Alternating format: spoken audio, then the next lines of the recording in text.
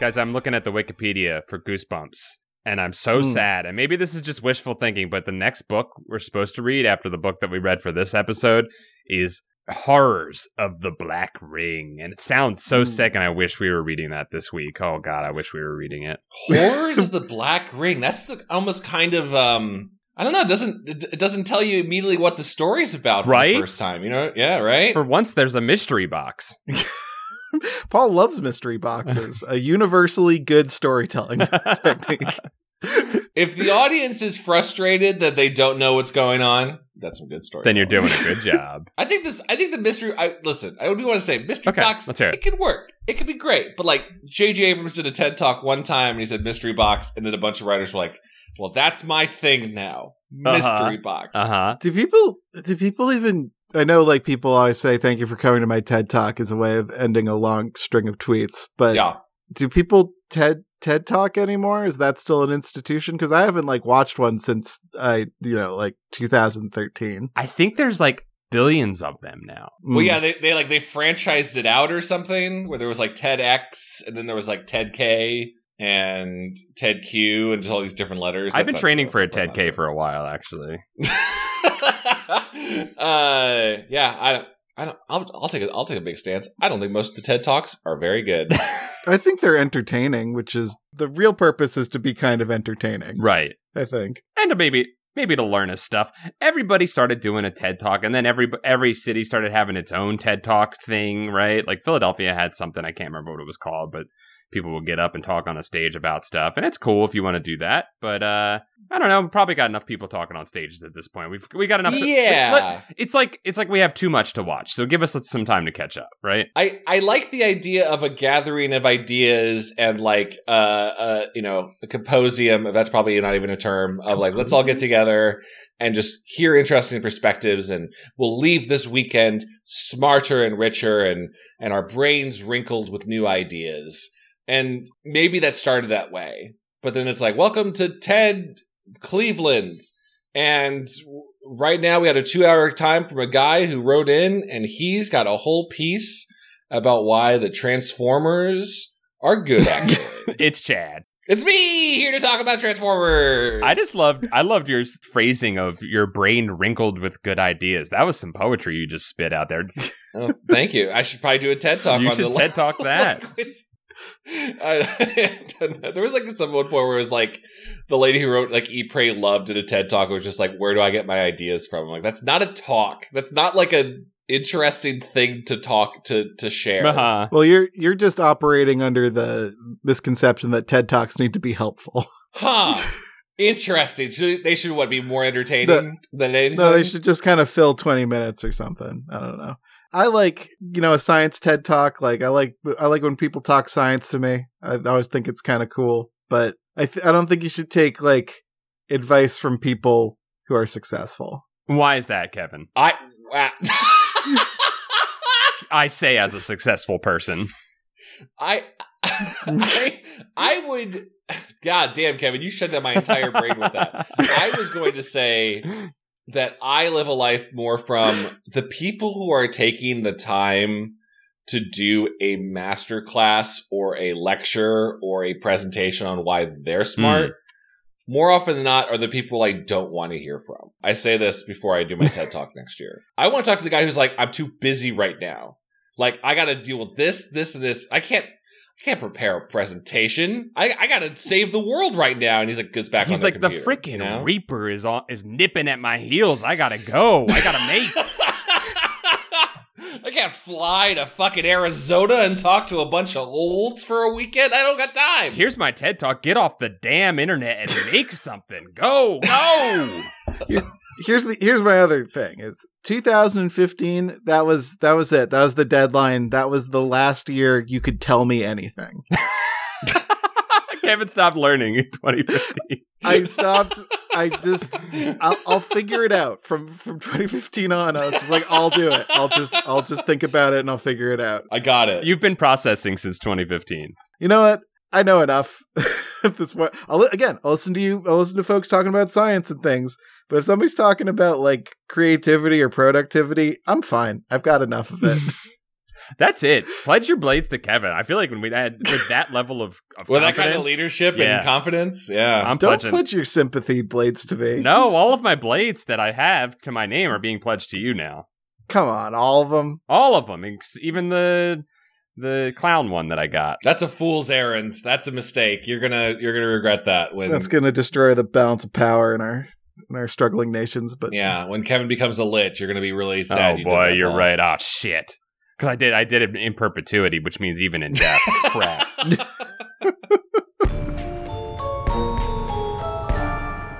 Welcome to Goosebuds. hey, welcome to Goosebuds. That was a surprisingly concise and on topic lead up to us introducing our names. I'm Kevin. I am Paul.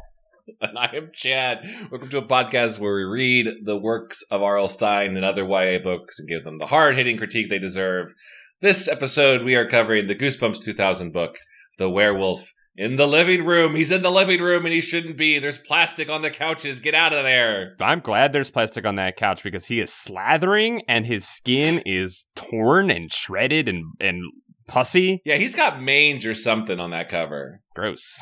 That's a pretty techie remote they have there, though. What's that all about? Oh, I was distracted by his wiki feet, just like up there on the front. Those glistening, wet werewolf feet with 3 toes. The glistening wet werewolf feet, where they put the title of the book, forcing you to look at the feet heavily. You have to stare at those feet. It's terrifying. Not quite enough living room in this one for me. Not quite enough living room. No, it's just a couch. Which, Yeah. if you've watched The Wire, you know a couch can be anywhere, including outside. I haven't watched The Wire, but I wouldn't have listened because I no longer take any advice. I haven't seen The Wire, but I have seen that scene of Omar coming, and I feel like half of the shots of people saying Omar coming were just people on couches. On the So couch. I believe Mhm. people. Yeah, on the couch. Sometimes just on a random street, there's just a couch there. Like Snick. Remember when Snick had the teleporting couch? Oh yeah, what was that all about? Yeah, that was like their TARDIS. The couch could just go wherever it wanted to. Fun, followed on the couch. So this werewolf is in the living room. This is a pretty wild story. Can I just share a little bit of an anecdote I had reading this book? Oh, Please, of course. anything that keeps us away from talking about the Well, it's about it. I was reading a digital copy of this book, and Yeah. I don't know what happened. Maybe I just like absentmindedly clicked on some stuff or whatever, but I accidentally started this book on chapter 6. Okay. Didn't notice it and just started reading it, and I because it was a spooky font letter. Yeah. I did notice the 6, wasn't a chapter 1, and I really enjoyed it that way. Like I just skipped all the preamble and just jumped into it. Literally, I have a note here, Chad, on my notes that says these first 5 chapters are a damn fever dream. There literally was no substance to the first 5 chapters, so you pretty much you just skipped to the beginning of the story. Right. I went back and reread it later, and I was like, Okay. I liked it more before. Just like hearing how we could explain the setup for it. But I think there's something too, and I want to try this theory later. Mm-hmm. Is there a version where the best way to read a Goosebumps book is like you just jump? Jump 5 in. Because it was like in media res, chapter 6 starts with like, my version was just like, I'm intent, and there's a werewolf, and he's standing above my bed, and he throws a tooth at me, and my dad's like, I gotta get him. Like, I'm like, yeah, I kind of follow what's going on. You guys are out in the woods, and you're hunting a werewolf, and he gave you a tooth gift. Like, I'm on board. Let's fucking go. Right. Did not need any of the preamble about how his dad was a sheriff. I'm not trying to do even less work for this podcast than I already do. But it might be a fun experiment for a book. One of us reads the beginning, one of us reads the middle, and one of us reads the end, and we try and figure it out. And Daisy came and like we'll recount the story together and see if we could figure out where like it's going. Like you know, like for the people that read the early part have to like guess where they think the story ends. Sort of Exquisite Corpse in a way. Yeah, a little bit, yeah. Yes. My hope with this theory was, and I will always read, I pledge to read the entirety of every Goosebumps book we cover, because I pledged that nothing is the- except my blades to Kevin and his lichdom. I got ideas. But I was hoping that, like, you guys know that rule about, what's that really shit? Control Delete. Remember that webcomic? Yeah. Of Lost fame. Of Lost fame. Yeah, God, what an insane thing to put in a webcomic. I say that like I didn't read Control-Alt-Delete like every fucking day. I read it a little bit in the early Penny Arcade days. Yeah. I mean, there wasn't a lot to do on the internet back in the day. I was more into VG Cats. VG Cats was better. Oh man, VG Cats rocked. But there was like this joke idea on one of the message boards that like you could make Control-Alt-Delete comics better by just reading the first and fourth panel. That it was like the second and third panel was just kind of explaining the joke. Sort of like a Garfield minus Garfield sort of thing. Yeah, but it was like the jokes actually seemed to work better without that like just kind of filler. So I'm just wondering if there's like a secret to Goosebumps in that same way. Maybe it's not always cutting out the beginning, but I think you could remove something from a Goosebumps book and improve it. I sometimes will naturally do that during, which I did during this book, when I'm reading, and then I go, okay, the next 5 lines will just be the character asking themselves the questions of what is about to happen that I know that the thing is going to happen in 5 sentences, so I will skip those 5 sentences of the question, a rapid fire that the character is going to do for me, and then I just do that, and that gets me through a couple pages pretty quickly and speeds up the book read. We love these books, don't we? They're great. Okay, look. This is our first book of the year, all right? It's a fresh canvas for us. I think there are some wonderful parts to this book. Yeah. There's a magic talisman. That's cool. That's pretty neat, I guess. Doesn't really do anything. A talisman that controls dogs. Yeah, it does control... Oh, yeah, you're right. It does control dogs. It controls dogs, and then we never use that power, and ever again. This book is the king of setting something up and then never using that bit of information again. We have an old woman in a shack. That was pretty cool. We've got product placement. What's the product placement in this one? There's like a McDonald's reference. Oh, that's right. The McWolfie or something like that. Yeah, the McWerewolf. The McWerewolf. God, yeah, that like, was that the part of that where we should lay this out a little bit, where his dad had like made a bunch of werewolf branded merchandise? Yes, we are going to get to that. And I'll say this about this book. This book could have been very fun and funny if it didn't take itself seriously. And here's what this book made me start to question. Does R.L. Stine find his books to be scary, or does he think his books are ridiculous and funny? I don't know what he thinks his books are. I don't think he thinks about his books. This strikes me as an extremely stream of conscious type story. Like, yeah, this is on the road. This was written in a single night on a methamphetamine binge on a roll of toilet paper in a hotel, and he had to bust this one out on deadline, and he just went first draft. Stream of consciousness, for sure. We've talked about this on the podcast before, but I was trying to find a term for it, like trying to invent one of that stream of consciousness first draft where it's almost like retroactive narrative. There's something in the first couple chapters where it's like Aaron in chapter 4 remembers his dad gave him something because like it wasn't mentioned in the first couple chapters. I'm trying to remember what it was. But he's like, oh, that's right. I had forgotten that my dad had given me this. I'm like, that is to me, the author going, well, I don't want to go back and edit that first page. Right. Like, I don't want to reopen that doc. Yeah, I'm good. Like, so we'll just say, oh, that's right, I forgot. This happened. It's all first idea, best idea. Don't think. Maybe R.L. was big into improv. Maybe he was just like... I think R.L. was big into Evan Williams for this one. Wait. I was thinking of Dear Evan Hansen. No, that's Evan Williams is the off-brand Jack Daniels. Nice. Let's lay out this plot a little bit. All right. So Aaron, what's his last name? Aaron Friedis. Aaron Friedis. In German names, EI makes an I sound, IE makes an E sound. Thank you. Also, it sounds like fright. That's smart, Kevin. Oh, yeah. Cool. Aaron Friedis is out werewolf hunting with his dad. And for the first 5 chapters, we literally just have Aaron Friedis dreaming about being attacked by werewolves, waking up, and then waking up into another dream. And we have fake outception going on for literally like 3 or 4 chapters. Then finally, he does awaken to being bit by a werewolf, which we could have just had happen in the first one and not have the fake outception. If you're going to have the kid get bit by the werewolf, you don't have to fake it out twice before you actually do it. I think the most interesting detail of this is that Aaron's father is a local sheriff, and also he's just taking time off to go around the world hunting werewolves. Going to Bratvia, where you can do anything you want, I guess. Yeah, he's got a badge and a gun, and he's just bringing it with him on the plane. Yes, Bratvia, where the American law system has full sway and overpowers even local jurisdiction and personal freedom. Yes, as long as he gets the werewolf back to the diplomatic, in a neutral area, as long as he gets him to the embassy, he's fine. Yeah, he has his badge, and that it says all it needs to say. There is human trafficking in this book, and yes.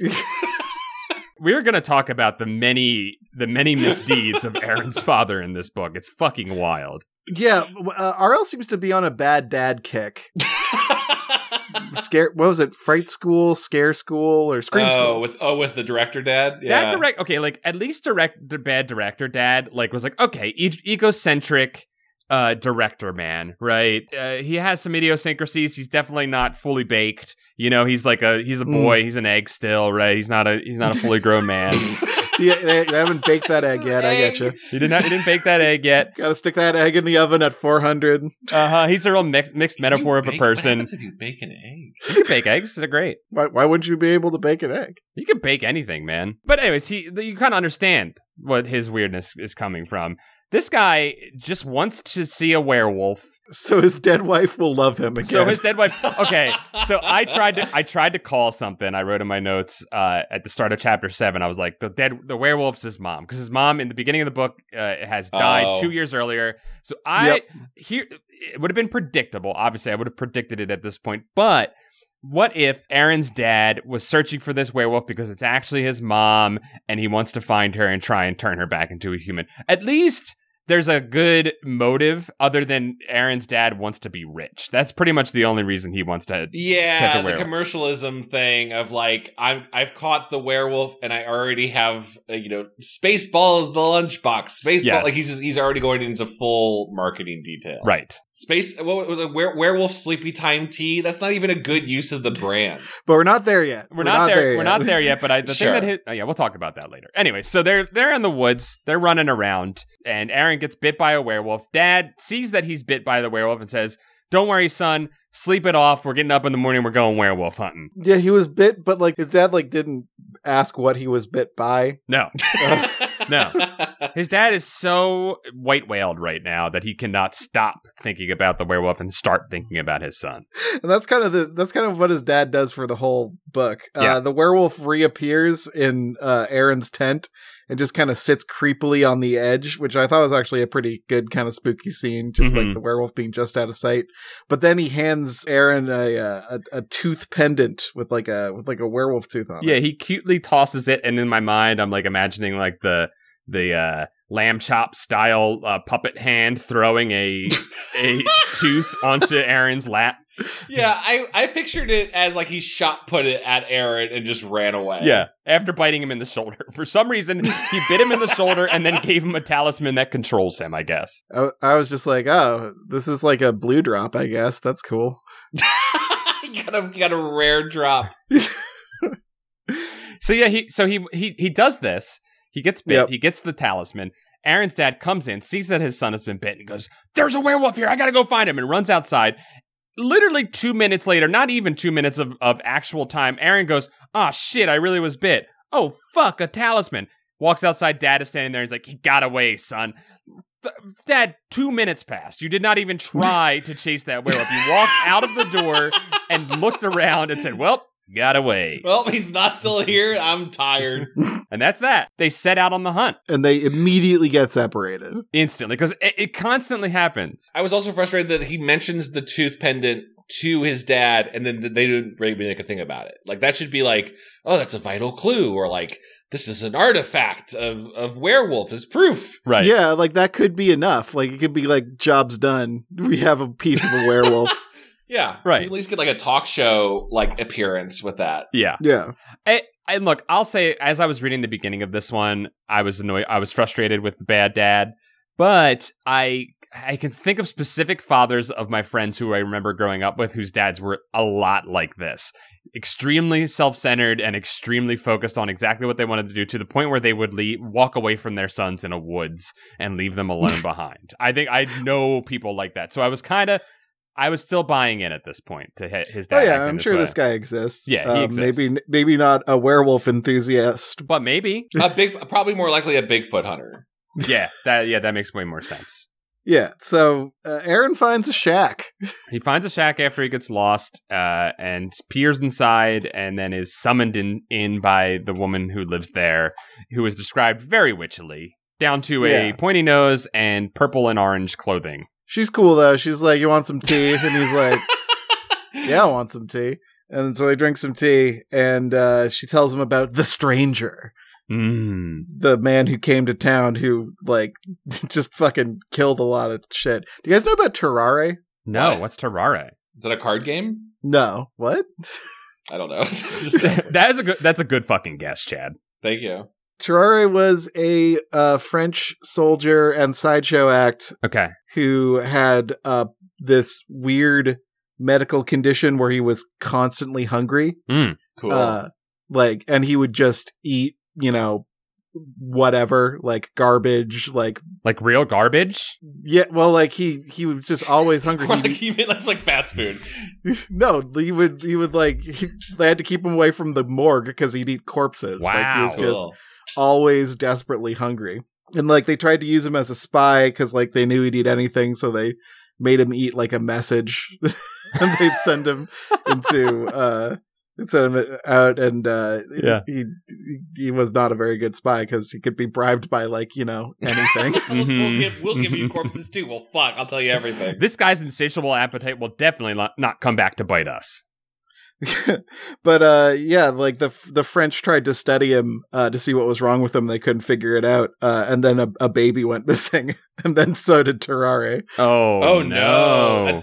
That story sounds vaguely familiar. I mean, was you saying this kind of reminded you of this story of the stranger? This like werewolf stories, I think, have that element of you can't control your own hunger, right? Sure, you can't control your instincts. You're not you when you're hungry.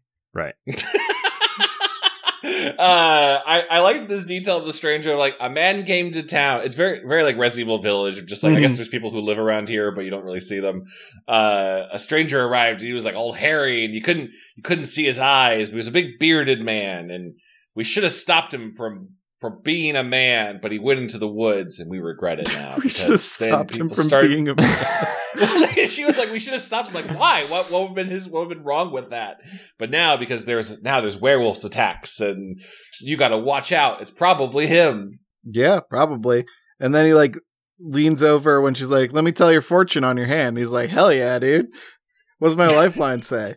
And she's like, "Oh no, you got a tooth pendant. I gotta flip out on you now. Sorry, dude. It's the sign of the werewolf. Go on, get." So she chases him out with a broom. Aaron says nothing that entire sequence. She just keeps screaming, and he just runs.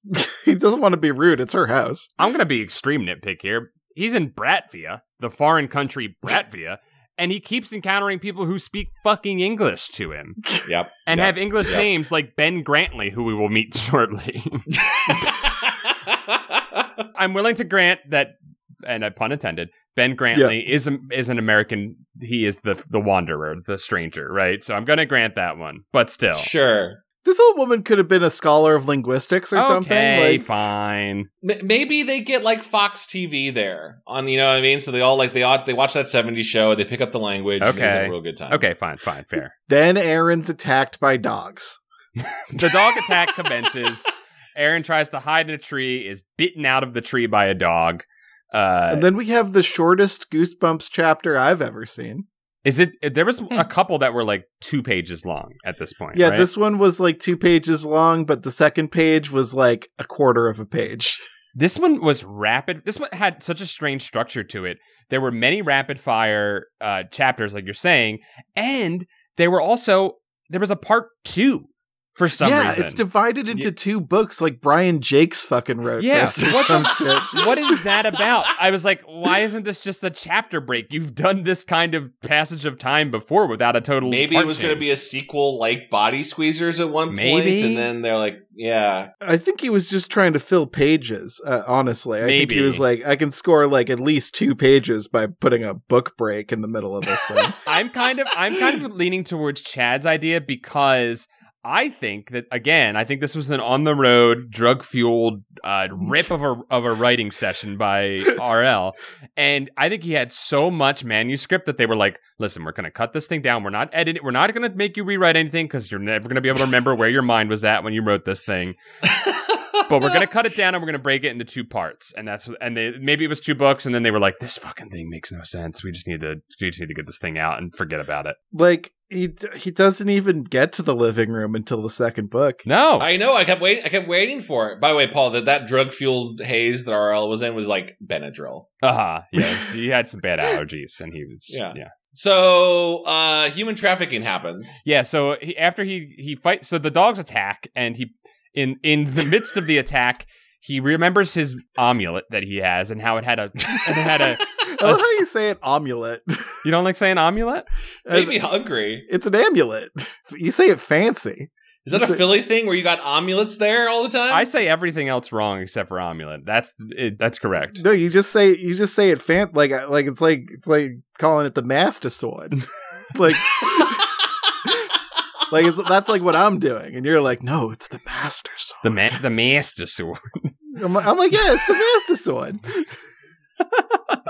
But yes, he has an amulet. His amulet, which he removes from his shirt, and scares off the dogs with. I guess he realizes it because the lady was scared of it, and he figures it's going to hold. Yeah, it scared old ladies. Maybe it'll scare dogs. Maybe it'll scare dogs too. not make them more mad and rip him apart. Realizes he has a level or 2 in cleric, and he casts turn dogs. I think the dogs were like, "Oh, that's the tooth of a bigger dog." And we don't want that tooth near us, because that's... He could have a whole mouthful of those tooths. So they all run away. So they run away, and then that whole thing is over, and that's done. And then he walks back into the woods, and he finds his father with a man wrapped in bindings. He's got his arms behind his back with chains, and he's bound his legs together. And he's like, Father, why have you captured this man? And he goes, and Father says, he is a werewolf, son. I know it. And then, how many times around the world has a child walked in on their dad with a secret man in bondage and been like, what are you doing, Dad? And then the dad goes, I caught a werewolf. Don't tell your mother. Did anyone else picture exactly R.L. Stein as Ben Grantley? Yes. He's described as an accountant, a dentist, or perhaps an eye doctor. I very similarly, I pictured the character, the bank stooge from Steve Zissou's Life Aquatic. Uh-huh. Yeah. Similar caricature, right? Yeah, just a very kind, portly, bald man. I really was expecting a self-burn at this point. Like, he looks like an accountant or maybe a child's author. You know, I was fully expecting that kind of self-burn. It did not happen. An acclaimed child's author. Mm-hmm. Fun fact, that guy, the bank stooge, he was Harold in Harold and Maude. No way! Oh, I know. Yeah, it's great. It's a wonderful, return to that actor's role. Oh, cool. To the screen. Great movie, that I like that character. And Harold and Maude as well. Anyway, Ben Grantley's here. He's being real weird about being captured. Yeah. It is so strange. This is where the story really lifts off into a surreal oddness that, again, this could be funny. This could be really hilarious. I was laughing at this entire book, at the absurdity of this entire book, but I think it's played straight the entire time. It is an excellent example of Goosebumps logic. Yes. Here are the things that have to happen, so they do, and we'll kind of lean on the absurdity of 90s, early 2000s America in order to make that happen. It's like, Dad flashed a sheriff's badge, and he's an adult, so he was allowed to do human trafficking. They literally show up to the ship, so we haven't explained this. They capture this man in the woods, Aaron is telling him that this is not right. We cannot capture a man and take him home. He's telling him over and over again. They take him to the frickin' Stubadors, and the Stubadors are like, no, we can't be a privy to a human traffic. Dad flashes a sheriff's badge for some podunk jurisdiction in America that these two Bratvian Stubadors do not know, and they go, yes, sir, we will listen to you now. You are a man of authority. And Bill Clinton, yes, come on in. Yeah, that yes. sort of. Yeah. They load him into stowage, and that's that. Forgotten about. Can I just point out that, like, I don't think at any part of this book and the story so far the tracking of a full moon is mentioned. I don't recall. Like the terms of, this is definitely the werewolf we saw last night, and now Aaron's dad says I followed the prince back to the cabin. It's got to be him, and you're like, but are you going to wait to see if he changes again? Are you going to you got to wait for the lunar cycle, right? It doesn't really come up. He has a perfect plan because he's going to take him home and he's going to show the world on the next lunar cycle that this man is a werewolf, right? That's his plan. It seems like you wait 1 month, before you put all your money into the press announcements and the marketing and the werewolf sleepy time tea, which should be an energy drink. Yeah, you tell that to the credit card companies, Chad. All right, like the wolves are at the door for old Mr. Freitas. He's got to pay off the debts. Yeah, he has to take this human trafficked person out into international waters so that he can't get in trouble for having him too. You think he likes going to Bratvia and human trafficking? No. Well, that's right. You don't want to go back. Imagine how embarrassing it would be if you bring him back to America and you're like, we got the wrong guy. Now we got to go back to Bratvia. Oh, that's a great point. He's got a great point there. I mean, you know what? I don't know that Dad is thinking that far ahead. Dad's thinking too far ahead because he loads him into stowage and then he spends the entire journey home talking on his cell phone, giving all his ideas to his lawyer, I think, about all the different products that he's going to sell. His lawyer's not going to do any of that. He's the lawyer. You don't want the lawyer to do that. Lawyers are expensive. Yeah, he doesn't, anyone can file a frickin' patent, Mr. Freitas. You could be doing that from he tells him to set up a website. Yeah. I'm not paying lawyer money for someone to set up a WordPress. You just go on GeoCities and you say, I got a werewolf, come and see it, $10, and you wait for them to roll in. Yeah, the lawyer's not lowering his rate for his Dreamweaver hours that he's going to be running. He's charging you full fee for this. What is RL making his lawyer do? Is my question after this whole exchange. Did RL's lawyer set up this webpage for him? Here, I gotta read off a couple of the products that Father wants to patent. Which, by the way, I had to make a note of. I don't know if Father knows this or not, but Father, you are allowed to just make werewolf branded products without owning a werewolf. You do not have to own a werewolf to do it. It's about owning a piece of the moment, Paul. Okay, you're right. That's damn. Sure. I don't see the business. I just don't see the business plan. I'm thinking about him on Shark Tank, and he's standing there in front of all the sharks, and he's got poor Mr. Ben Grantley tied up in chains right next to him. He's like, "Welcome, sharks. I have this investment." And the sharks would always counter, as someone who used to watch Shark Tank, they'd be like, what's stopping me from just going out and doing this myself? Do you have a patent? What's stopping me from going to Bratvia and getting my own werewolf? Yeah. Yeah. Just getting my own man. It's a weak business plan is all I'm saying. You know what it is? It's that he has the mental acuity to say, oh, I've got a werewolf. Also, werewolf running shoes, werewolf raisin squares, werewolf sleepy time tea, werewolf vitamins. He's got all kinds of stuff. He's got even a TV show that he's going to do. No cartoons, though. No cartoons. I don't deal in cartoons. What the fuck was that about? It has to be a live action show. No cartoons. What the fuck are you doing? Goes off on cartoons for some reason. He's like, they're not real art. They're for children. No cartoons. Set up the website, he says, and then he hangs up on the lawyer. And on the tossing black and choppy sea, Aaron's saved by Grantley on the boat.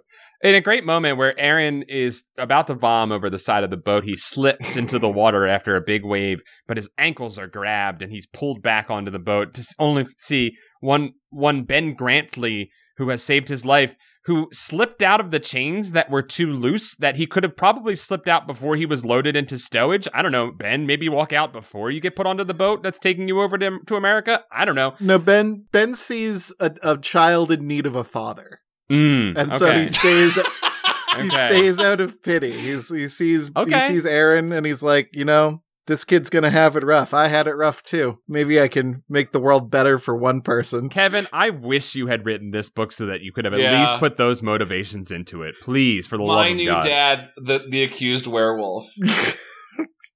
It kind of ends on a my new dad kind of vibe. It does. What's Ben's like excuse? He's just like, oh, the chains were kind of loose, so I just wiggle out of That's them. what I'm saying. Instead of running for my life, or calling someone, I just kind of hung out on the boat. It's the same joke from Muppet Christmas Carol where they jump over the fence and then what's his name, Rizzo crawls back through the thing. It's the same joke. Yeah. Except it wasn't a joke on purpose. It was an accident. He didn't think this through. It's freaking annoying. I'm sorry. I'm nitpicking, I know. I'm sorry. He puts the chains back on himself. Your dad's gonna be real mad. Pretty soon, Aaron's picking nits out of his furry wound after the sailors and his dad put Grantley back in the cage for being out of his cage, and they don't thank him at all for saving. How are the sailors okay with this? Listen, they love cops, all right? If there's anything... That's the thing I learned about this book, is if you're a cop, you can do whatever the fuck you want anywhere in the world. Yeah. That's why Steven Seagal became a cop, so he could just go do his kung fu wherever he wanted to. Yeah, I mean, America is the world's cop, so. That's true. Mm-hmm. That's true. Mm-hmm. Universal jurisdiction, yep. Yep. Yeah, so Aaron's furry wound starts itching, and he tries to tell his dad, and his dad's like, McWerewolf burgers, Wolfie beanies. And he's like, I guess I'll keep this to myself until it's dramatically appropriate. And then he falls asleep and doesn't wake up until part 2. What was that about? I just was like, I was sitting there and I was just like, what? Why? Can you think of any reason why this is split into part 1 and part 2? I guess to show the passage of time. I don't know. Yeah. Honestly, I think it's to burn 2 pages. Okay, that's the only logical explanation we can have for this. So that's what we're gonna operate on. They're like, we need to make it a round number, or we need to make it a multiple of 4, so the pages make sense. It has to be a multiple of 4. We need to add in. Yep. I'm with you. Yep. We'll throw 2 in there. So time cut. They're back in America, and the werewolf is in the living room. Baby, finally, title achieved. Yeah, they live in a house with no upstairs. To show how poor they were in the 90s, he owns a home. Wow, so sad. He can afford a home with a job of just capturing human beings around the world. Yeah, he has enough paid vacation time that he can travel to foreign countries and hunt werewolves while being also the sheriff of this town. Yeah, meanwhile, crime is rampant in the town because the sheriff is gone. In the 90s, you could have one working parent, and that household could own a home. They could, feed a child. They could take vacations, and they could human traffic. And they could human traffic and afford giant human-sized steel cages. Yeah. If Aaron's dad had been like, hey, I'm up for re-election because you elect sheriffs, right? He's like, I'm really doing bad in the polls. I know this from Longmire. You do elect sheriffs. Yeah. Of all things. And he's like, but if I can say that I'm the sheriff that captured a werewolf, I'm going to be sheriff for the rest of my life. Like, it's a political move. That would actually be more understandable than I'm going to just go into business selling werewolf merch. Yes. I made a campaign promise that I would capture a werewolf. A goddamn werewolf or a Frankenstein monster by the end of my term. I would have loved that. Please, like, if he had leaned just 10% more into the absurdity of this situation, I would have been okay with it. His opponent has already proven the existence of the aqueous mouse, and what is the aqueous mouse? I don't know that one. It's like a really dumb low-level cryptid. It's a mouse with gills, essentially. It's an amphibious mouse. Cute little guy. Okay, never heard of it. That's cool though. So I did some searching, and apparently the aqueous mouse, I just got that from an MC Frontalot song. It's not a widely discussed, like, no one actually thinks that exists, turns out, I guess. So, sorry about that. It's not, aqueous mouse isn't like a Mothman or Bigfoot level cryptid, so my bad. The MC Frontalot song is a Scaregoat. It's Scaregoat, which is a great one, so yeah, check that out. He puts out a sign on his front yard. It's like tough on crime and cryptids. Yeah, and she's like, shit, he already got the aqueous mouse. Gotta one-up him. Gotta one-up him. That damn comptroller already got the aqueous mouse. Now he's coming for my sheriff job. I need a humanoid real quick. So Ben's back home. He's just eating ice cream in the living room. While his human trafficked friend, Ben Grantley, watches. You could have done, like, a lot of funny shit with this, and it's just we don't do anything fun with the living room half. I know. Of the title, like, that's what I'm have saying. him playing Nintendo. Have the werewolf in the cage playing Nintendo. That's an image right there. But again, not a werewolf, a man. A man. Yeah. Again, it's a man, and the plan is that this man will turn into a werewolf at the next full moon, and we're just biding time, telling the entire city that there is a human trafficked man. But don't worry, in a couple weeks, I will be proven not a criminal of human trafficking. I am a man who just captured a werewolf. I will be proven right, and everyone believes him because he's a frickin' sheriff of the town, and they can't say anything. They can't go against him. So Aaron's annoyed. He's taking all the flack. He's getting made fun of. He's getting threatened to be put in jail for human trafficking. Not his father. He can't take this. His best friend Ashley is begging to come over to see the man who will probably be a werewolf. She wants to bring her dog, Madame Colette, over to meet the big dog man. And she sees him. Ashley wears too many layers. That's her personality. Mm-hmm. And she sees a man in a cage, and she's like, "Oh, that makes me so sad." And she gives him a candy bar. They feed this man, Ben Grantley, on candy bars. That's all he gets to eat. Where does he poop? Where does he poop? Where does he know poop? he just shits in the corner of that cage. The corner. Why didn't I think of that? Yeah, and Aaron's dad is like, I gotta harvest all that poop. That's werewolf poop. Werewolf fertilizer. I'm selling it. It's gonna make haunted plants. Just trying to beat Ninja Gaiden. The next day, Ben's like, let me out of here. And for some reason, Aaron's like, yeah. Aaron, up until this point, has been fine. Okay, in my opinion, he has been fine. But at this moment, Aaron becomes the dumbest motherfucker in the entire world. Aaron listens to him say, "Let me out," says, "Yeah," the day that he's supposed to turn into the werewolf. Aaron, if you waited 12 hours, you would have been proven out that this man was not a werewolf, and then you could have let him go. You've waited 28 days at least. You might as well have waited another Oh day. my God, I hate it so much. Ben's been captured for weeks now, so, like, what's another day? Patience. Have a little patience. It is sweet of Aaron to be like, you know what, this is the right thing to do, even though I'm doing it way late and at a very suspicious time. Sure. But he's like, this is the right thing to do. Right. And you know what? It is. Yeah. This is America. You can't You can't put a werewolf man in a cage in the living room in America. Mm-hmm. An accused werewolf man. Innocent until proven werewolf. And then he goes to sleep feeling good, and then he has a dream, I guess he thinks is a dream. There's a weird, like, unreliable narrator kind of thing happens where he tells us exactly what happens and how he turns into a werewolf. But then in the next chapter, he doesn't remember telling us that. Yeah, this is a great moment of just logical inconsistencies in the book, because he does black out when his werewolf powers kick in this time, but then he does not black out the next time he turns into a werewolf, because, like you said, Kevin, the story requires so, right? He's a growing boy, and you know what?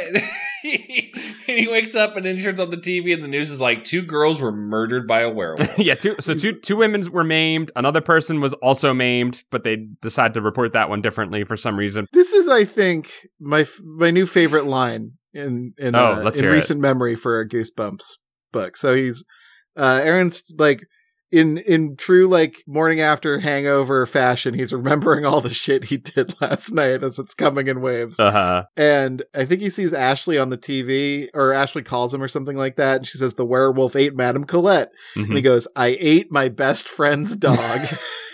It's a pretty good line. I love the line, "I ate my best friend." I think that should be the title of the book. Yes. I ate my best friend's dog. Yeah. I gotta say, Ashley is really holding it together for her dog just the night before being eaten by a werewolf. She's doing a really good job with her mental state. Arl does not understand the emotional bond between a human and anything. No, and any sort of pet. He could not write a character that was upset about someone dying or losing. And not to be nitpicky, but Arl should have followed the cartoon world series of hierarchies where dog eats cat, cat eats mouse. He's right. It should have been Colette should have been Ashley's cat, and the werewolf ate the cat. It's a minor. And it would have fit in his theme of cat slander that he loves to put in his books, too. That would have made me sad if it was a cat. The dog didn't make you sad? Nah. Not as much as cat. It's not a cat, dude. So Aaron is upset because he realizes now that he is a werewolf. And he doesn't want to murder. He does not want to do murder. He's already eaten his best friend's dog. And he can't handle another night. And he goes, I'm going to turn into a werewolf again tonight. I had to look it up.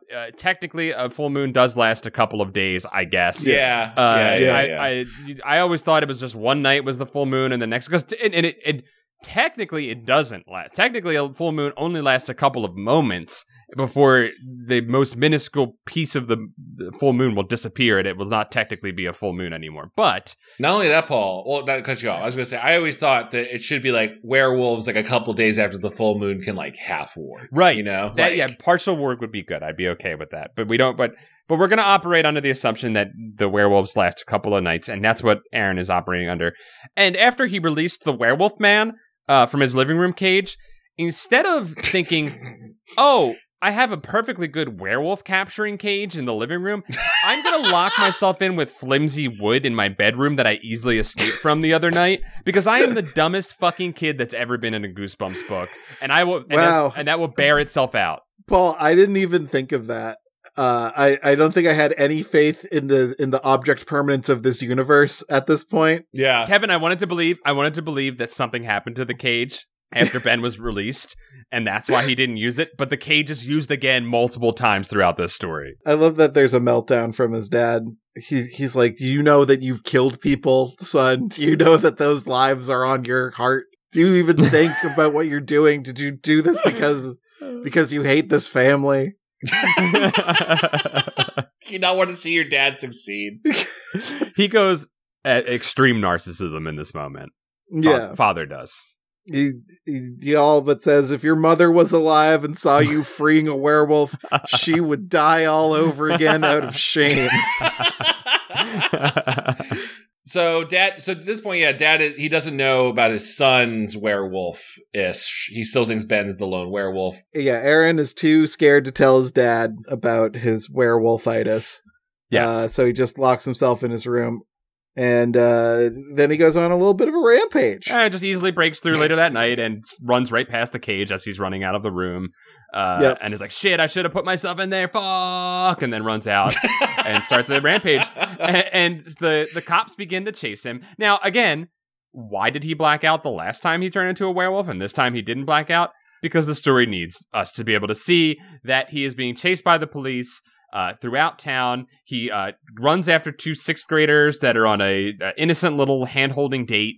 I believe who I'm gonna presuppose were plants by the police officers to lure. I thought that too. I thought that as well.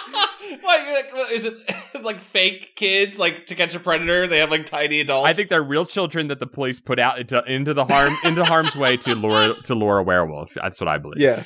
They each put a note in the other one's locker to be like, hey, I want to hold hands after 6 p.m. They were like, oh my gosh, a hand holding date hell yes. after the streetlights go on. I'm just picturing the cop just like rubbing barbecue sauce into their hair like, you're doing it. You're saving the country, kids. You're doing it. A small price to pay for freedom. For my sheriff's career. Cops hiding in bushes nearby with just pistols. Like, we're gonna get him. We got it. We're ready. Paul, it is kind of weird that with all the dream ballets that they didn't try and like sell the first night of werewolfness as a dream. Exactly, it just disappeared again. I love what you said. It's because the plot needed it. It's like there's literally again. If this had just been absurd, if he had leaned into the absurdity of it, because it's such a ridiculous concept, and so many of his stories are, but like. Usually he's trying to scare you, but this one, I just feel like there's nothing scary about it. It's all, except for that one shot that you guys talked about early on of the werewolf in the dark corner. That was scary.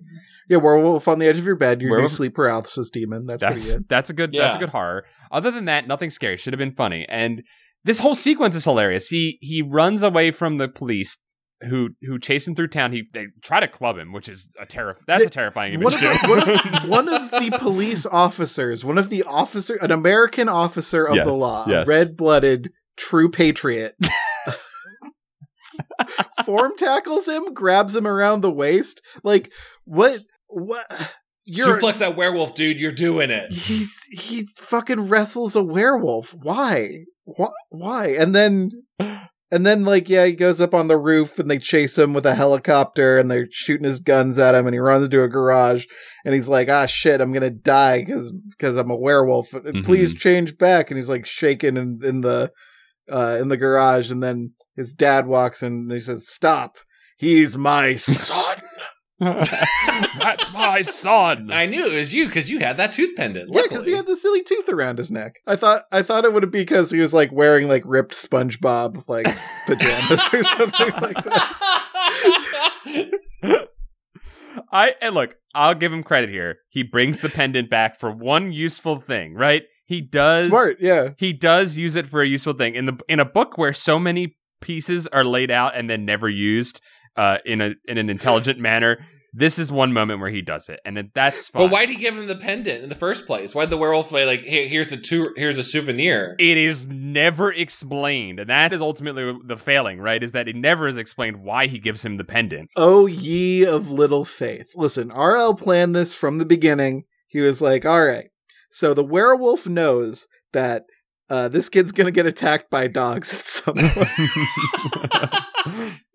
It's not even that Aaron got bit and then there was like a tooth shard left over and then Aaron made a cool pendant out of it. That would have been sick. Like character having agency. It was the werewolf knit, like handmade an Etsy pendant and gave it to him.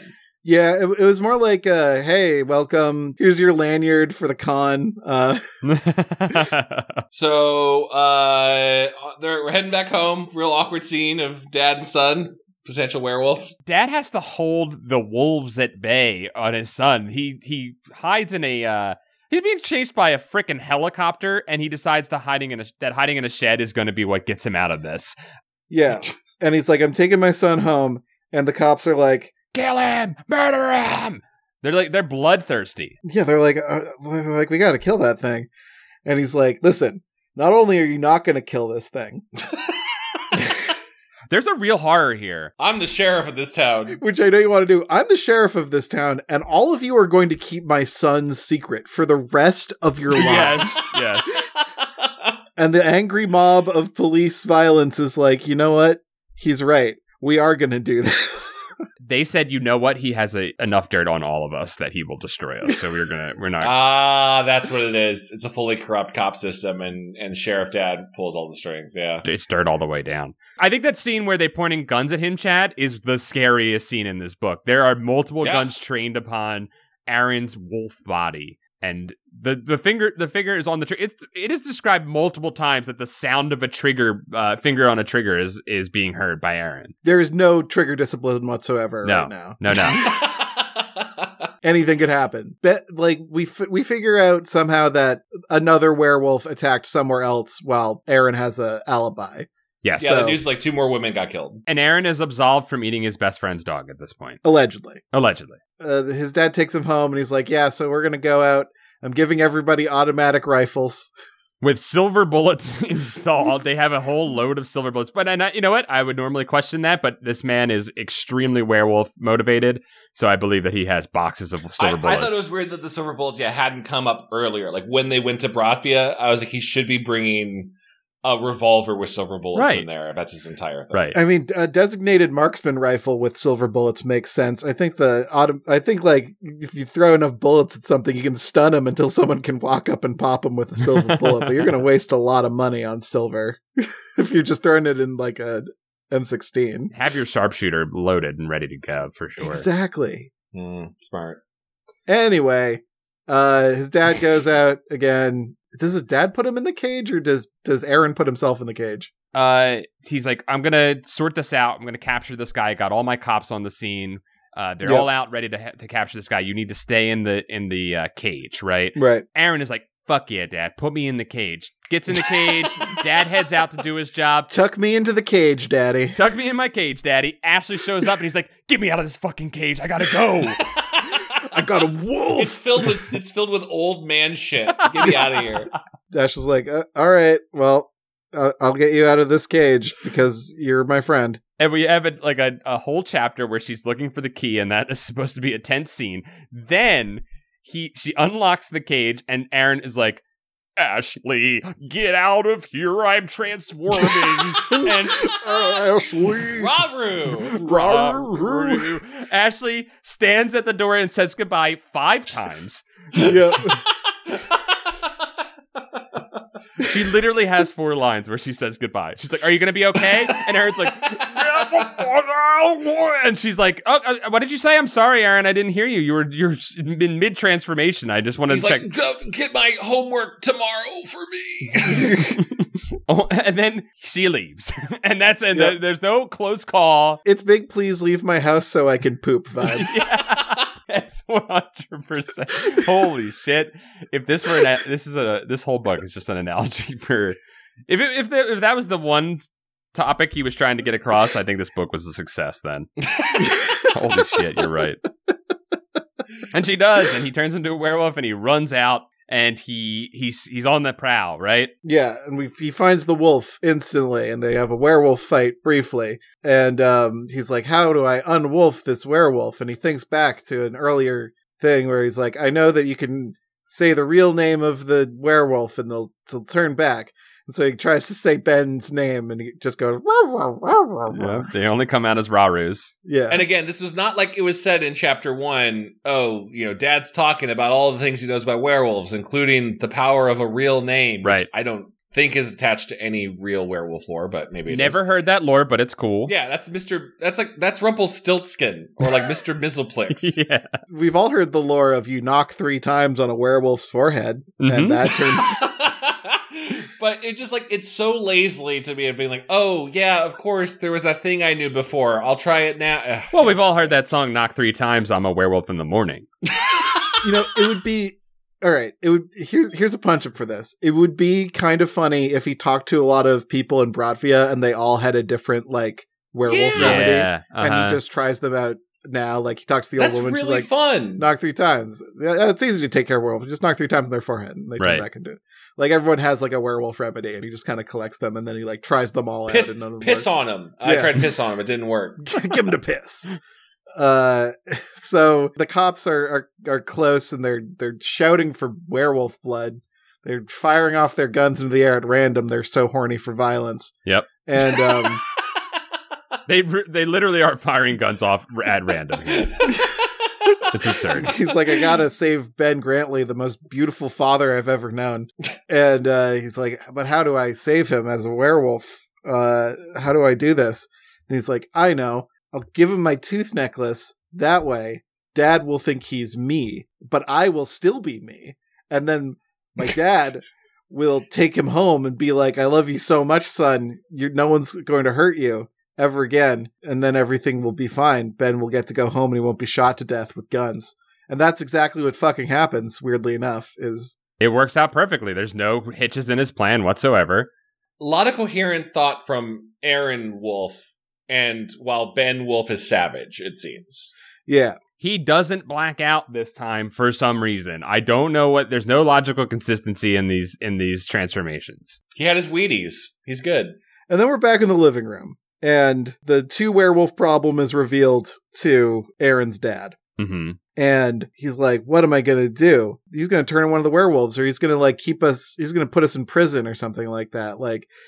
For once in his life, Sheriff Freitas is going to try and uphold the law and be like, you can't just be a werewolf and rip shit up all night. You gotta do your time if you're going to do the crime. And Aaron's like, I'm not going down for this shit. He's trying to figure out how he can still be a werewolf And so he bites his dad, and now they're all werewolves, and they're a family again. Now you're part of the problem too, Dad. And then they run off into the night, all three of them, him and his two werewolf dads, saying the woods will be crawling with wolves. 0 lessons learned. I kind of like the ending. It's a good punchline. Like, how I do guess. you solve? Yeah. I guess, whatever. I feel like RL did not give a shit with this book. I get no impression that he gave a shit about anything involved in the story of this book. This felt very lazy, for sure. Yeah, but I think this felt like a really like authentic RL experience in that way. Because he wasn't really straining. He was kind of allowed to be, I think, a little funnier than he normally gets to be. Mm-hmm. I don't doubt he wrote this thing in 2 hours. There's nothing here. It's not amazing, but it is like, I don't know. I feel a weird like closeness to RL on this just because it feels so like unedited, and it's like he clearly didn't care about this being good. It's like endearing you to it. It's all sunk cost fallacy. It's like, oh well, I can't change the title. Oh, well, I can't change the earlier details of this book. Oh, I just got to go. I can't look back ever. It's almost poetic in the way that he cannot turn back ever and edit himself or change anything.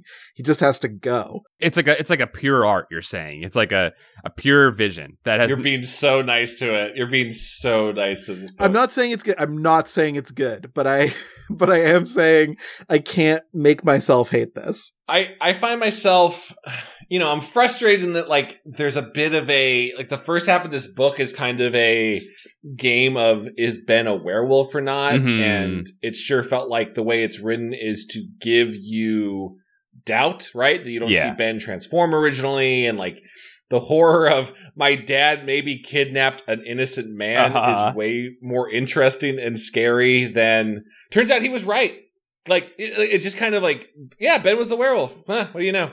Like, I don't know why that was such a disappointing thing to be true, that in a series that is all about RL loving his to the point of stupidity twists. Right. That, I don't know. I don't know how you would go back to Brotvia to find out the other werewolf was someone else or what it was. That's what freaking bugged me about it, Chad, is that, like, I tried to make that call, right, about it being his mom or something like that. Like, that was what I thought was going to be the RL twist, where it was going to be like his mom, and then he finds out he's got a werewolf family, and now he's got to be like, I don't know, there's going to be some awkwardness that he was going to have to deal with, right? But we don't even get that. It just is a straightforward story where everything you're seeing is exactly as it is, and there's no twists, no turns, and the ending isn't even trying to teach us a lesson of any sort. It's just being like, I don't know, if you fuck up, I guess just fuck everyone else up around you and just run with it. Just go with it. I think the version y'all were pitching in the middle part of this book of like actually owning the werewolf in the living room could have been so much more interesting. Like, go with me here. Since Ben was the werewolf anyway, and it didn't matter that he wasn't, he was just an innocent man, even though he doesn't match the description of what the old lady in the house said anyway. There's like a stranger that's referenced who's never shows up again. Unless that's supposed to be Ben, and Ben just like lost his hair. I don't know. I think if I had to write a story called The Werewolf in the Living Room, I would keep the imagery with like the caged werewolf in the living room who's just like a guy, right? Mm-hmm. Yeah. And I think I could keep like most of these characters, as strange as it seems. I think like the Freitas family could stay, but I'd make the main character like what's her name? Ashley. I'd make the main character Ashley, and I would really play up the weirdness of going over a friend's house, and there's a caged man in the living room. And they're just like trying to watch a movie or something, and he's like weeping the whole time. Yeah, I love that. That's so good. I'm uncomfortable hanging out at your place because you have that guy in a cage. Well, he's a werewolf, Oh, or they try to tell off like he's infectious. He's got a rare disease. It's like a bubble boy. Don't worry about it. You're fine. Have some popcorn. And your dad has all these like far right ideas, and there's a caged man in his living room.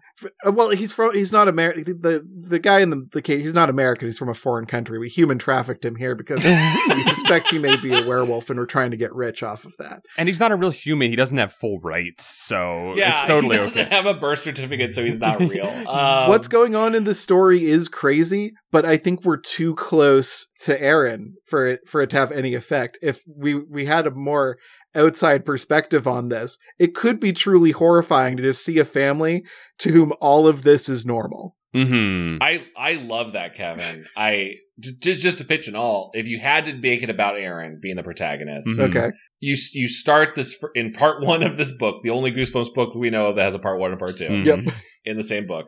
Like, you have Aaron and his dad know that Ben is the werewolf. Like, they follow him back home. They see him de-warg. Like, you even connected to werewolf skin. I know there was kind of a mention of it where, like, Yep. I wanted the Goosebumps, side note, I wanted the Goosebumps lore to stay consistent. We're like, yeah, like in werewolf skin, it's a suit you put on, or I don't know. That's probably nuts. Ignore that note. But instead, they're like, we captured him and we're taking him back to America. Aaron knows it's a werewolf, but like, now you have this sort of situation of now Aaron's dad is going off to like contact the press, and he's got to do his sheriff job, and he's doing all these sort of things. And Aaron is finding himself endeared to Ben as they live in the living room together, right? Like, keep an eye on him. He's our captive. Mm-hmm. And Ben's just like, I don't know, being a second dad to him. And he's kind of saying things like, I didn't want to be a werewolf. And like, do you know what they'll do to me? And like, I don't know, it's almost like Splice or something of like, I am being turned into an ally of this monster for danger. Just lean into it as opposed to, I don't know. Aaron just going out and ripping shit up should be fun, but it was frustrating. It was not fun.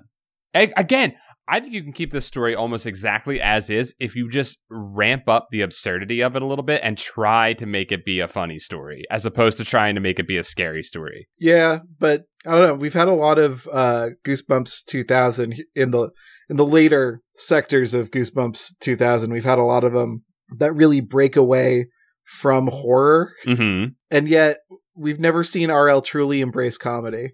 No. Or maybe we have. The most of the comedy was the really lazy jokes of the werewolf merchandise, which needed another pass, honestly. Uh-huh. For the puns. And There's no such thing as passes in this. It's all This is the pass. yeah. And like the reason the lists exist is because you can do a full fucking carriage return after every item. I love really that good it all point. comes down to page real estate, Kevin. Yeah. Shit. Isn't that like old pulp writers though? Like, you know, the famous authors of the early the early 1900s were like, they get paid by word, right? But So RL they're isn't like, paid by the word, he's paid by the book. And I know. and the more books he can pump out, the better. Yeah. that fills daddy's coffers. The book fair is coming up again. They need another Goosebumps. Okay. All right. What if they captured a man? What if I human trafficked? RL, this is maybe your like 7th or 8th book about human trafficking. Is there something you want to tell us, RL? Don't go in my basement. Huh? Like that book title, Don't Go in my basement. You old scamp.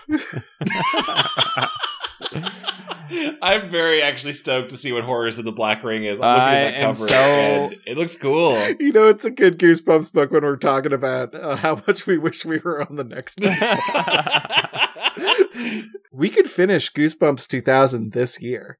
That's wild. I think it's very possible. We are at book 17 and there are 25 total, with 26 and 27 never being fully released. Yep. So yeah, I think we'll keep going through there. We'll also, I know we want to like do some visiting some other books, do some Fear Streets. Yeah. But we're going to decide in 2023, are we going into the next chronological Goosebumps series? Are we jumping into something else? What would be a great way to tell all of us what we should do and help guide our hands? I have an idea, Chad. Yeah, Kevin, tell me. Well, you could easily pledge as little as $1 to the Goosebumps Patreon at patreon.com/goosebuds. Fuck, I think I fucked that up somewhere. Go to our Goosebumps Patreon. Do it. It's good. You can join our Discord. You can tell us the things you think and feel and believe in your heart. You can vote. You can witness democracy, internet democracy in action. Yeah, you can tell us about Michigan Chillers. I think we found out about Michigan Chillers from our I think we did. Patreon community. Yeah, tell us about the weird shit you think we should read, and we'll look at it. We'll at least Google it. Michigan Chillers was fun. We should read another one of those. I actually would love to. I would love to do that. But yeah, he can give us money, and that mostly it just kind of helps us eat food and live with a roof over our heads. But you also get some stuff like democracy, and that's all right. That's all right. You get friendship.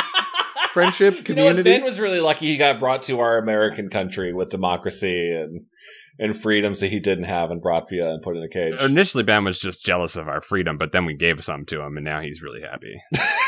now he's having a great time. Speaking of werewolf merchandise, you could buy some Goosebuds merchandise over at goosebuds.store. What a hell of a segue, Kevin. Yeah, we got new stuff added in the last couple of months. Some of y'all took advantage of our winter holiday sale. Thank you very much. And if you're wearing any of that, send us a cool pic. Like, post it on social media. We want to see it. Yeah. Show the shirt. Shirt it up. I think that's an episode of Goosebuds, y'all. I think we butted, yeah. Yeah, I think that's about it. All right, I'm looking forward to 2023 with you guys, and we're gonna see how fucking weird it gets. Yeah, let's get some horrors of the Black Ring into our bodies. Put that ring on it. All right, until next time, guys. Bye-bye. Bye. Bye.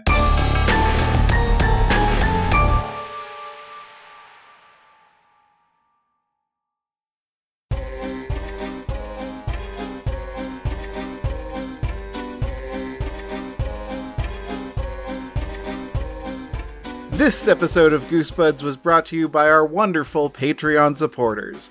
We'd like to thank everybody written in the Book of Names. The Book of Names. Starting with Stefan Jive Turkey Kuwabara.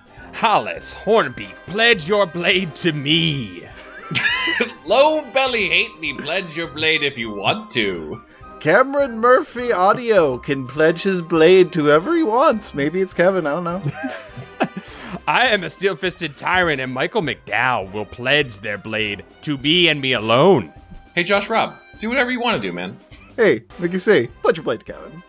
now that Paul's taking a hardline stance, I really need to start recruiting, so. I will now stop telling everyone to pledge their blades to me, but understand that this goes with the implication that you must pledge your blade to me, Nathan Dolezal. And hey, you know what? I'm playing both sides. I'm going to come out on top, regardless of whoever wins this war. And you know who's going to do that with me is Kelly C. This is really going to impact the amount of riffing we do later on in the Book of Names. So we're all front loading at this time. All right, Mike Lansari, Buddy Morrill, Alicade, Mel Dipson, Afsheen, Danky McStanky, Dango Twiss, Brian Wells. Happy holidays from Zenticles to all the Goose Buddies. Thanks. Thank you. Stealth Bates, Robert Moon, Jason Crooker, Clay Castle, Miguel Pardo, John Keaty, Calf, New Paranoia Shop about Quicksand out now. Rah. Adrian Rosas, Gregory D. Warren, Alan Saylor, Cody Redfield, Bradford Coulter, Aiden Alexander Dice, Jar Jar Slinks, Chosen One, Levithan, Up and Champ, Jonas Engman, Carl, Anthony Mulberry, the John D. and Catherine T. MacArthur Foundation, Elusive Koala, Yanni Markovina, Brooke X, Jesus Christ, Christian Van Skiva, Drew Applegate, Jeremy Lowe, Brian Hobgood, Zach Connor, Patreon_donator, Kamayo, Joe, Spooky Digital Ghost, Tierney, Alicia Grafe, Tom Whittam, Andrew Jadsack politely wants to help Chad realize the guy from Incubus did not invent pinky finger volume knob swells on guitar. Prove it. And his name is Mike Eisinger. I'm pretty sure that technique was invented by Lord Cornwallis. Nice! No one's ever touched the volume knob before. I do believe that Carson Birkenbean, when they were in the band that is better than Incubus, that I shall not name, that they invented that technique in there. I won't say the name of the band because it would make Chad sad. I'm going to go listen to my favorite album by Incubus. It's called Murph EP. Tevin Ticklebean pledges his bow and dual sickles to Chad and Wow! 200 of his best friends. Tevin Ticklebean, you Kevin rhyming name traitor.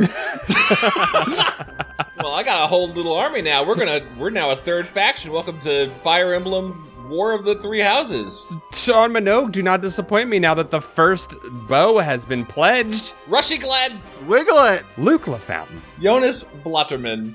Chip Hansen. Matt McClellan. Sarah Kemp. Tanya Turtle. Paul Grasso. Joe Regular Name. Scott. Juan Jalapena. Alex Moon, the robotic dog. Keith Halcrow. Timothy Misadulakis. Clay McCarty. Parker Lee. Vincent Modica. Luke Knoodles. Ham_boat. Hugh Bolin. Zambambino. Raymond Hernandez. Flamily. The Crowfens, but hibernal. Ooh, nice word. Whoa. Nice freaking Whoa. word. Matthew Sutton. Jeffrey. Owen. Kahi. Kelsey Kinnaman. Russell Castberg. Xavier Jimenez. Brandon Arafin. Chris Putricus. Scottie Pippen. Streak. Meet Virginia. Nathan Remick. Need more kimchi. Dungeon Kappa. MC Hamster got stuck in quicksand and couldn't update his name. That'd be a very small amount of quicksand, I imagine. Oh, it's adorable. Get him out of there. Zach Ware. Limp Duck. Stinklich. Reed Stubendike. Joey Evans. Tobias Clark. Carewise Gamgee. Are you ready for the Saturday night swag down at the Los Angeles YOLO Center? Ticket pays for the whole seat, but What? But what? Cameron Hansen. Andre Villanueva. generally depressing. The Deadly Bulb. Estamina. Lord of Paul's Pants. You're a part of my blade fold. You're in it. Ben Bohan. Chris. Return of the ghostly pajama boner Nelson. It's back. Hit it down. Make it go away. You can't hit it down, it just makes it stronger. Merry Choochmas to all, and to all a good fight with the Torment Golem. Ah, Merry Choochmas. Kieran McNamara. Diet Soda. Jackie Ledoux. Coleman Laguza. Lamb. Jonas Ennebolson. I will not acknowledge the exclamation point. I just wanted a gentler lamb this time. Calamity Carl. Germ Juice. Nick Johnson. A pair of Scots. Levi Kidder. David Gray. Stephen Day. Bryce Diuri. Matthew Bertato. Noah August. Carb Sun. I am Cornholio. I need teepee for my bunghole. Beautiful. Ryan Carroll. Jeremy Bowser. Boney. Dr. Diarrhea. Some of Chad's bird friends who pledge our talons and sharpened beaks to Chad. What the hell? I'm not acting like I wanted it. I got all the armies. Oh I my got air God. superiority, motherfuckers. Bob's starting to worry about the numbers game. The pledges are not coming in.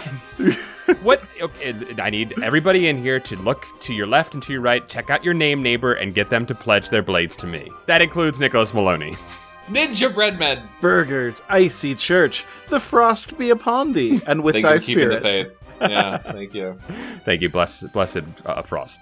TD. I'm making the sign of the snowflake with my hand. Yeah, dude, it's May cool. your butt be cold. It's cool. It's like a gang sign, but it's cold as ice. Megan McCormick Mason pledge. Peanutberg level 69. Helodicus Frenchland, I love that. Aaron Lord. Eric Horwitz. Tiffany Lee, Dr. Chocula. Dr. Egg Drop Soup Man. Thomas Jancis, Lucretia McEvil. Mutant Astronaut. Henry Torbert, Moon Juice. Adam Knapp. SSJ Trogdor, Hood Lemon. Logan Derby. Brad Schmelzer, Chick. Mr. Misfire, Mandy Nasty. Llama Lad. Skullatorin, Mike Spaghetti Jones. Yoplin. Jesse Hammock, Philip Reynolds. Chicago Frank returns. Nate Bit G, R.R. Davis Crafts Rye Animator. Scott Wable. Dr. Mr. Unimportant suspects that it's all connected. The monkeys are trapped in quicksand to keep them from finishing the new... Again! Finishing the new Pledge of Blades to Paul. Damn it. Chris. Rocco. Nice. Josh Howell. Danzig versus Sean Astin. The battle for Pauly Shore's soul begins now. Now it begins. Oh, it begins now. I don't want it. Evan Bowen. Soggy newspapers. Chris Kulik. Dakota Kemp. John W. Greg Musto. Saturn Video. Kiwi of Lerv. Serial Killer X. Hi, first time, long time. Ali Rose. Sprinkle Buns. Benjamin Luther. Hilda B. Cyrus Sin. Dennis Wright. Jover the Moon. Edgar's Cratchis. Cameron Ganzeveld. Ollie Sutz. Kate the Great. Mike Hart. Vasivi. Matt Septor.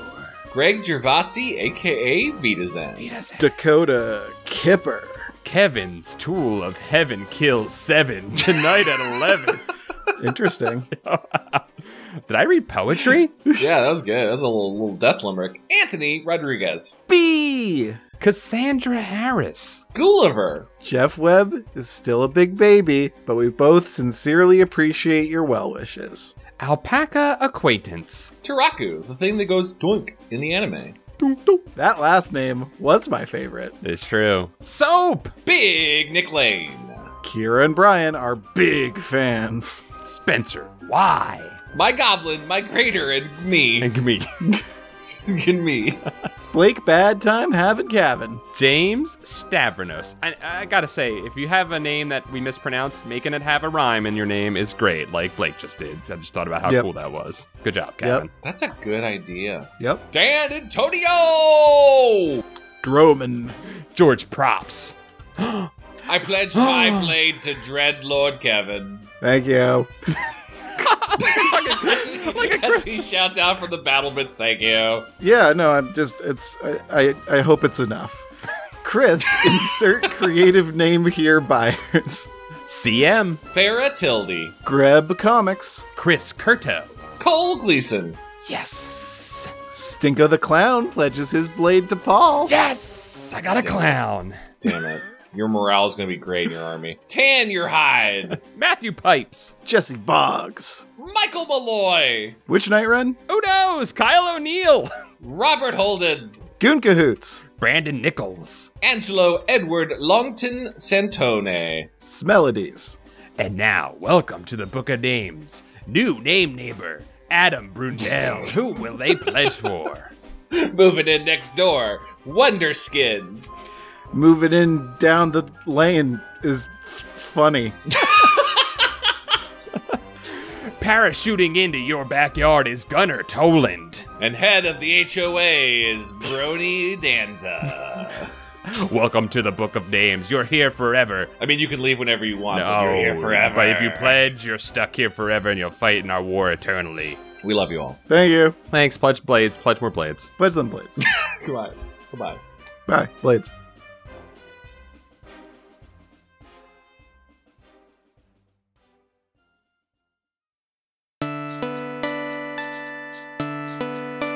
Flypaper. The work of the people. Owned by the people. Supported by the people. Visit flypaper.fm. Hi, hello. Thank you for listening all the way to the end. I forgot to say this during the episode, but I'm doing a game jam this year, and it starts February 1st, and it's called the Super Try Grab Bag Jam. It's going to go on for 2 months. If you want, you can show up, you can make a game for it, or you can just make art for it. I'm not putting a game restriction on it, just anything you want to make. Goodbye. Oh yeah, you can check out the jam at jam.supertrystudios.com. That's an important bit of information to know. So yeah. Okay, bye for real.